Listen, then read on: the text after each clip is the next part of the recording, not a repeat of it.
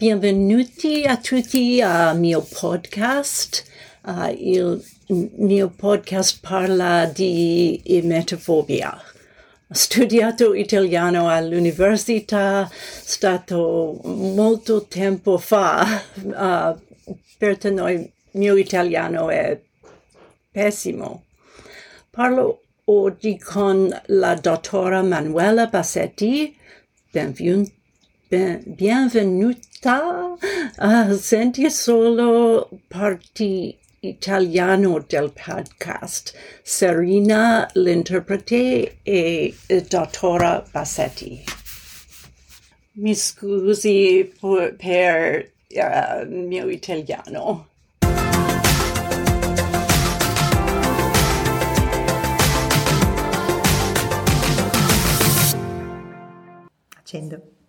Grazie Anna, è un piacere essere qui, grazie davvero per l'invito e bentrovata e bentrovati a tutti coloro che ascolteranno questo podcast e questa intervista che spero sarà interessante per tutti coloro che parteciperanno. Muovere questo podcast tra...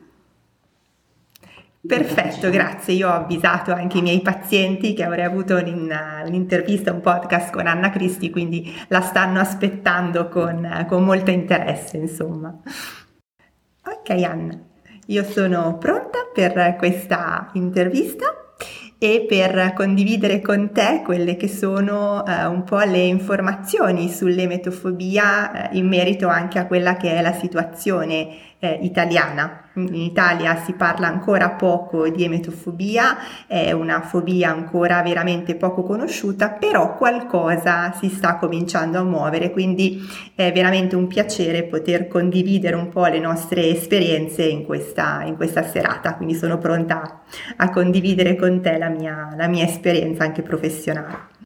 Sì, io sono un medico e poi mi sono specializzata in psicoterapia a indirizzo psicodinamico, anche se attualmente cerco di utilizzare un modello integrato in cui coniugo gli aspetti più psicanalitici, psicodinamici con aspetti più di tipo anche cognitivo-comportamentale, soprattutto appunto nel trattamento delle fobie e il mio interesse per l'emetofobia è nato quando qualche anno fa ho avuto in carico un paziente, io lavoro come libera professionista e quindi ho avuto un carico un paziente uomo, un giovane uomo di circa 25 anni che soffriva di emetofobia e ho iniziato a studiare meglio questo disturbo cercando alcuni libri, cercando articoli legati alla letteratura scientifica internazionale per appunto cercare di curare meglio, offrire le cure migliori a questo giovane paziente e mi sono accorta del profondo divario che esisteva tra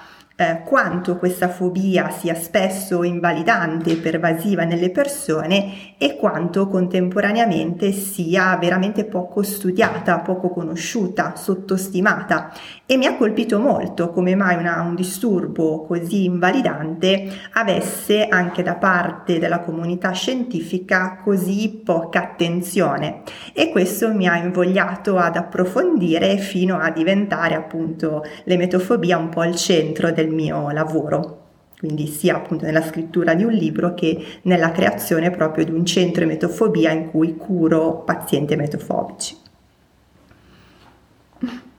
Ok, Manuela, ti ringrazio molto per tutto il lavoro che hai fatto. Io ormai ho una certa età, quindi non so se riuscirò ad arrivare al giorno in cui tutta la comunità scientifica o comunque legata alla psicoterapia sarà a conoscenza di questo disturbo, ma mi auguro che come tu in Italia ci siano altre persone come te in Italia interessate all'argomento, così anche in altri paesi. Quindi speriamo che si aumenti la consapevolezza rispetto a questo tipo di disturbo. Grazie a te Anna invece per aver un po' fatto da spartiacque rispetto a un mondo in cui si parlava veramente poco di emetofobia, un mondo in cui comunque comincia a essere più presente il concetto di emetofobia. In Italia non ci sono ancora molti centri specializzati Effettivamente molti pazienti arrivano da me dopo anni che hanno ricevuto anche diagnosi in parte errate, magari diagnosi di disturbi alimentari, diagnosi di ipocondria, diagnosi di fobia sociale. Possono esserci queste componenti, però appunto spesso come forme secondarie rispetto all'emetofobia. Quindi spesso i pazienti arrivano con delle diagnosi sbagliate, quindi dei percorsi diciamo lunghi precedenti che non hanno risolto il problema. Però comincia qualcosa a muoversi. Io leggo sempre più articoli anche in italiano, articoli di psicologia, blog che cominciano a parlare di emetofobia. È nata recentemente una community sui social che accoglie pazienti emetofobici da tutta Italia, quindi qualcosa comincia a muoversi. Diciamo che manca ancora un aspetto più forse di ricerca scientifica. Ho trovato più ricerca nel mondo anglosassone, quasi inesistente nel mondo italiano, quindi da questo punto di vista sicuramente c'è ancora molto da fare, però qualcosina comincia a muoversi, quindi da questo punto di vista insomma io sono fiduciosa che presto l'emetofobia acquisirà una maggiore dignità diagnostica e anche terapeutica. Sì, sicuramente ci sono stati molti casi di diciamo diagnosi sbagliate o falsi miti in merito all'emetofobia. Ho pazienti appunto che sono stati magari trattati a lungo come pazienti con disturbi alimentari, soprattutto sono stati valutati come pazienti anoressici e quindi sono stati trattati per anni per un disturbo che effettivamente non avevano, perché il cuore del problema non era la paura del peso corporeo e dell'ingrassare, quanto appunto la paura di stare male, la paura di vomitare fondamentalmente.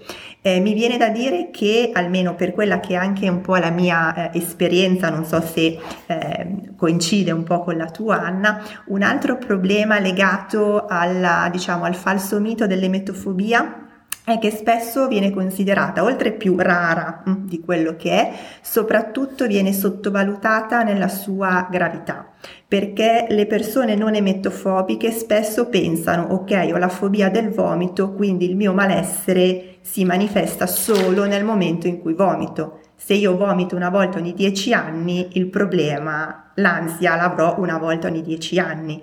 In realtà quello che non viene capito è che l'oggetto fobico è nel corpo del paziente, è dentro il suo stomaco, è dentro un riflesso che è innato, e quindi il paziente convive con la sua paura potenzialmente H24.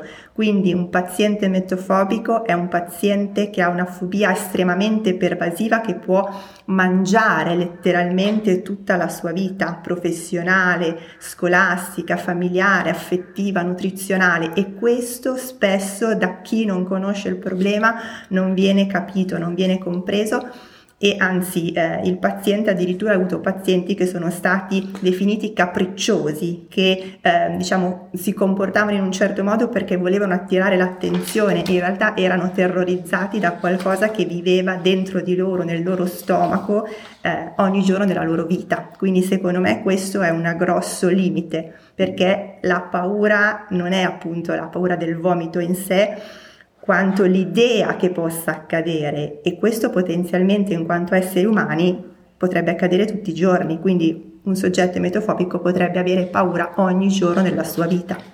Questo è secondo me molto difficile da capire per chi non ne soffre. Sì, anch'io ho più o meno queste stime come numeri. In realtà non posso dire che siano proprio specifiche per l'Italia, proprio perché non esiste una letteratura scientifica italiana, quindi essendo però la nostra cultura, il nostro mondo, il nostro stile di vita abbastanza simile a quello anglosassone, credo che più o meno possiamo pensare che le stime siano simili. Il che vuol dire che rapportato alla popolazione italiana siamo circa intorno alle 60.000-120.000 persone che hanno un problema di emetofobia grave, tanto appunto da essere considerato un disturbo che necessita di cura. Una cosa che mi sento un po' di condividere rispetto a quella che è la caratteristica italiana, e che non so se un pochino ci differenzia rispetto ad esempio ai paesi nordici, è che in Italia il cibo è proprio un simbolo. In Italia il cibo, il mangiare, lo stare insieme a tavola rappresenta un momento conviviale estremamente importante. I momenti più significativi della vita delle persone in Italia spesso si manifestano, si esprimono intorno a una tavola, intorno a qualcosa da mangiare, quindi sinonimo di ospitalità, di convivialità, di prendersi cura, di amore, di famiglia, di amicizia, per cui è chiaro che nel momento in cui lo stare a tavola, il nutrirsi, il mangiare di fronte ad altre persone, con altre persone, è così presente in una cultura, chi non riesce ad accedere a questo tipo di momenti proprio per problematiche alimentari come nel caso dell'emetofobia, il vissuto di esclusione sociale, di estraneità e anche di senso di diversità, quindi senso di disvalore, può essere molto forte. Quindi questo ovviamente non significa che negli altri paesi chi soffre di emetofobia abbia un dolore inferiore, però ecco, mi è venuto un po' da riflettere in questo periodo su cosa può rappresentare l'emetofobia in paesi dove appunto molte manifestazioni anche affettive, relazionali passano proprio attraverso il mangiare e lo stare tutti insieme a tavola. Penso che questo sia valido per molte altre culture. Magari non la mia.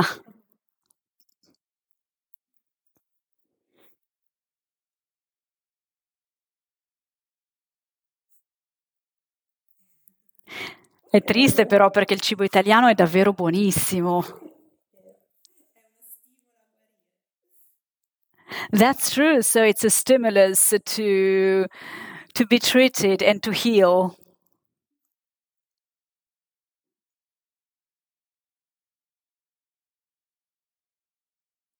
Parliamo un po' del modo in cui tratti le persone affette da emetofobia. Sì, come avevo un po' anticipato all'inizio di questa intervista, il mio approccio è un approccio integrato, quindi io utilizzo tecniche di derivazione cognitivo-comportamentale, soprattutto per aiutare le persone a costruire delle esposizioni graduali, a lavorare sull'identificazione e la progressiva eliminazione di tutti quelli che sono i comportamenti di sicurezza che in qualche modo alimentano e cronicizzano la fobia. Quindi l'obiettivo è un po' quello di investigare quelli che sono i circoli viziosi che sottendono l'emetofobia e pian pianino scardinarli ed eliminarli. Accanto a questa impostazione, che prende anche un po' spunto dalla terapia razionale, emozionale, comportamentale di Arbel Ellis, quindi la costruzione per esempio di schemi ABC per andare a investigare i pensieri che legano eventi ed emozioni negative.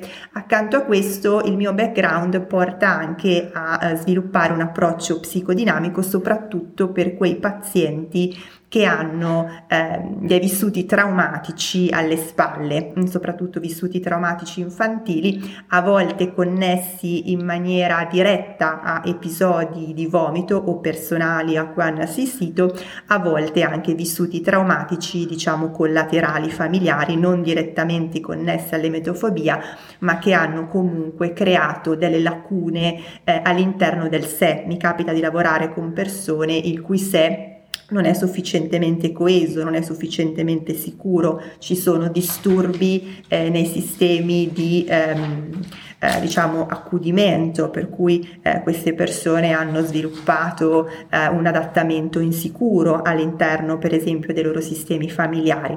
Quindi cerco un po' di integrare queste due componenti quando ritengo che l'approccio cognitivo-comportamentale da solo non sia sufficiente, e collateralmente cerco anche di sfruttare quelle che possono essere tecniche che lavorano anche un po' sul versante psicosomatico, come per esempio tecniche riguardanti la mindfulness o il rilassamento psicofisico, la respirazione, soprattutto in quei pazienti in cui per esempio i sintomi neurovegetativi sono molto forti ed è importante imparare a gestire diversamente quella che è l'ipervigilanza somatica, quindi questo questo controllo quasi ossessivo delle sensazioni corporee e cercare di andare verso una maggiore tolleranza delle sensazioni sgradevoli, come anche per esempio la nausea oltre che l'ansia.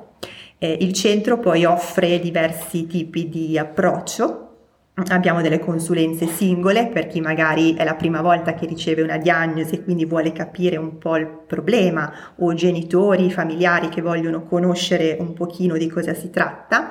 Abbiamo percorsi di psicoterapia completi, diciamo, che quindi appunto si dipanano in un tempo più lungo, e poi ho creato un modello di intervento più breve che si chiama M20, di 20 incontri in cui si lavora in maniera specifica solo sulla gestione dell'emetofobia, per appunto insegnare alle persone come gestire l'emetofobia nella vita pratica. Quindi si tratta soprattutto di un intervento di tipo psicoeducazionale e di training.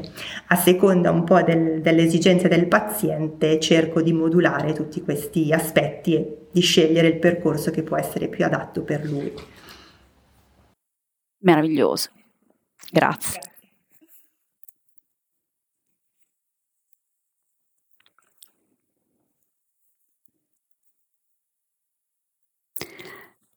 Il tuo libro, ne hai parlato, uscirà a dicembre. Ce ne vuoi parlare un po'? Sì, il mio libro è addirittura d'arrivo.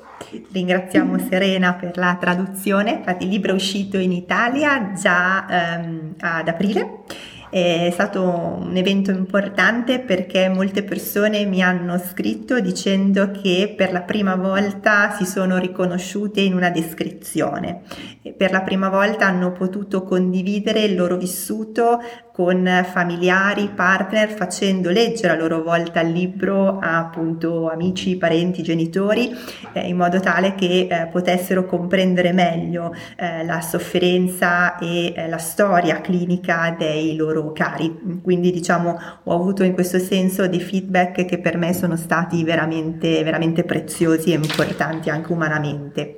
Il libro non è un libro di autoaiuto, questo è un altro progetto che spero di realizzare, ma in questo momento il libro offre soprattutto una panoramica descrittiva, proprio perché in Italia non esisteva un libro che parlava di emetofobia.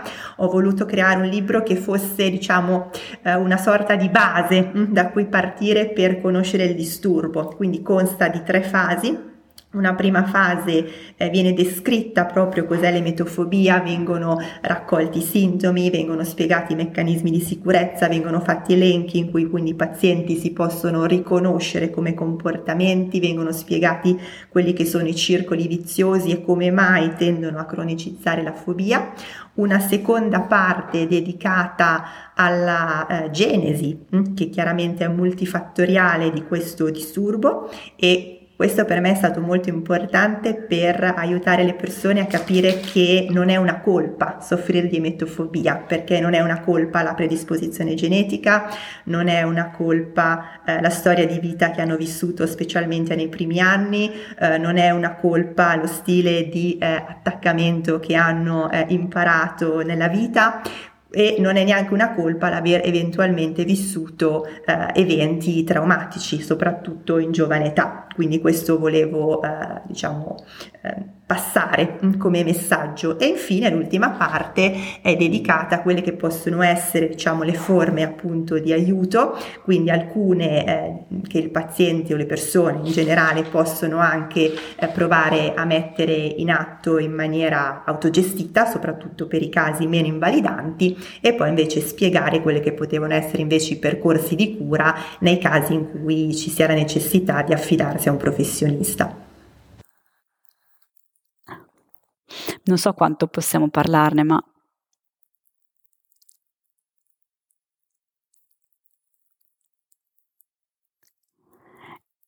è quasi sempre vero che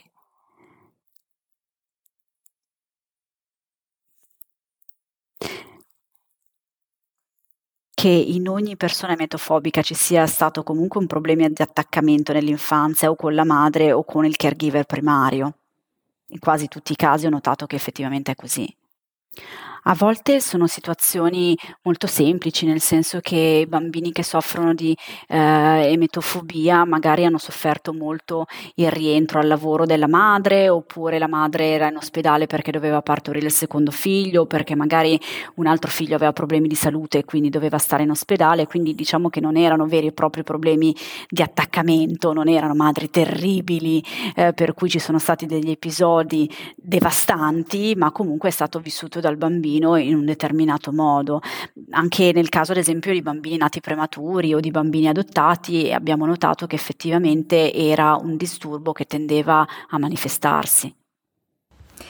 Sì, anche nella mia esperienza, praticamente in tutti i pazienti si può riscontrare una qualche fragilità, chiamiamola così, all'interno del sistema di attaccamento.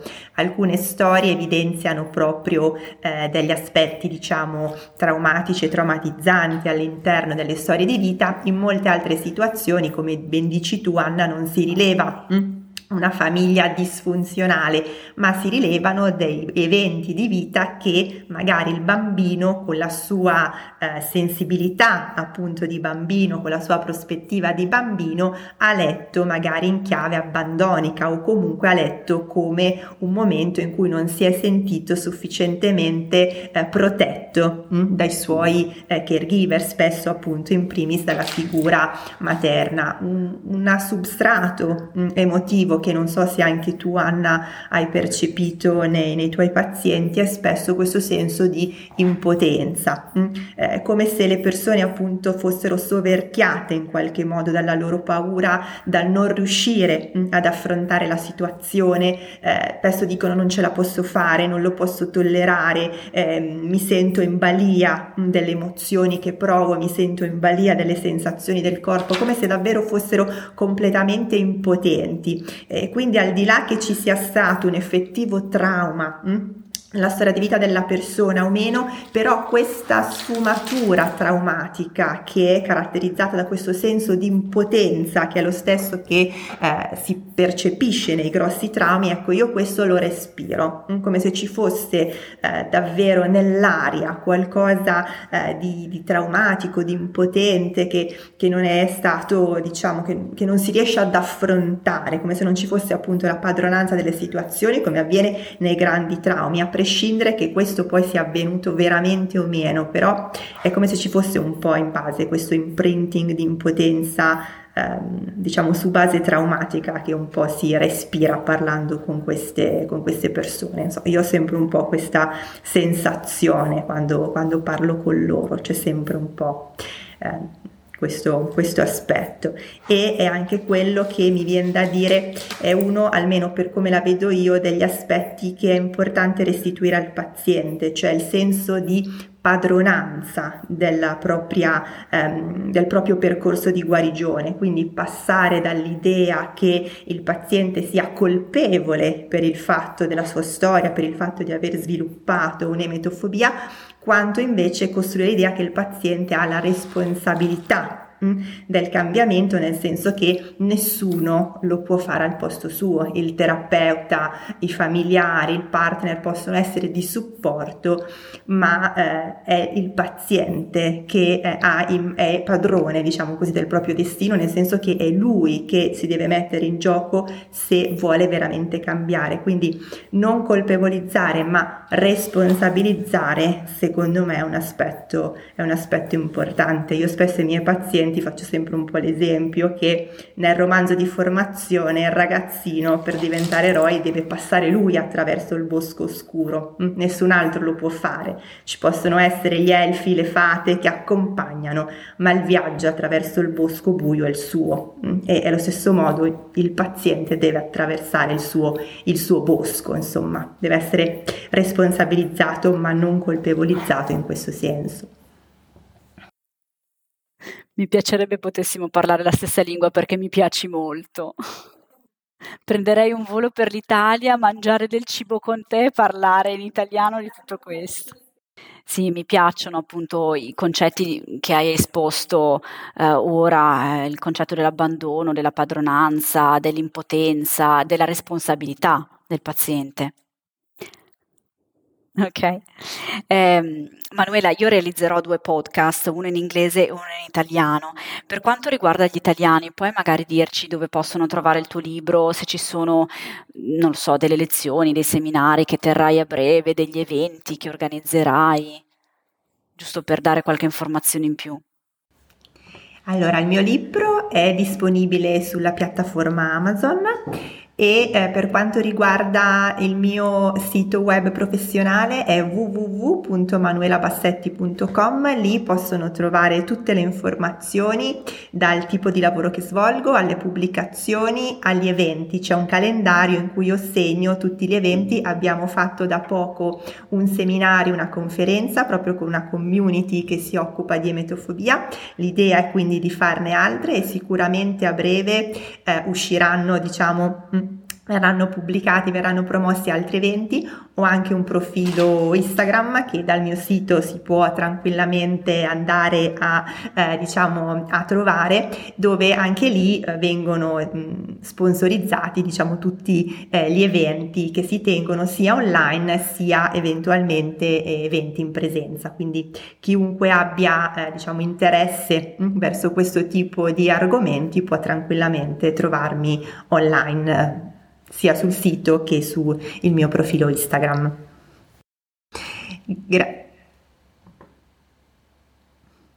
Grazie a te Anna, è stata davvero una piacevolissima conversazione, spero di aver portato un pizzico di Italia nel tuo paese, anche per quanto riguarda un po' le informazioni in merito all'emetofobia. È stato davvero un onore per me attraversare virtualmente l'oceano e poter parlare anche al tuo pubblico e incontrarti, quindi ti auguro veramente il meglio per la tua professione e per la tua vita e spero ci saranno altre occasioni di incontro e di confronto, magari anche dal vivo, chi lo sa.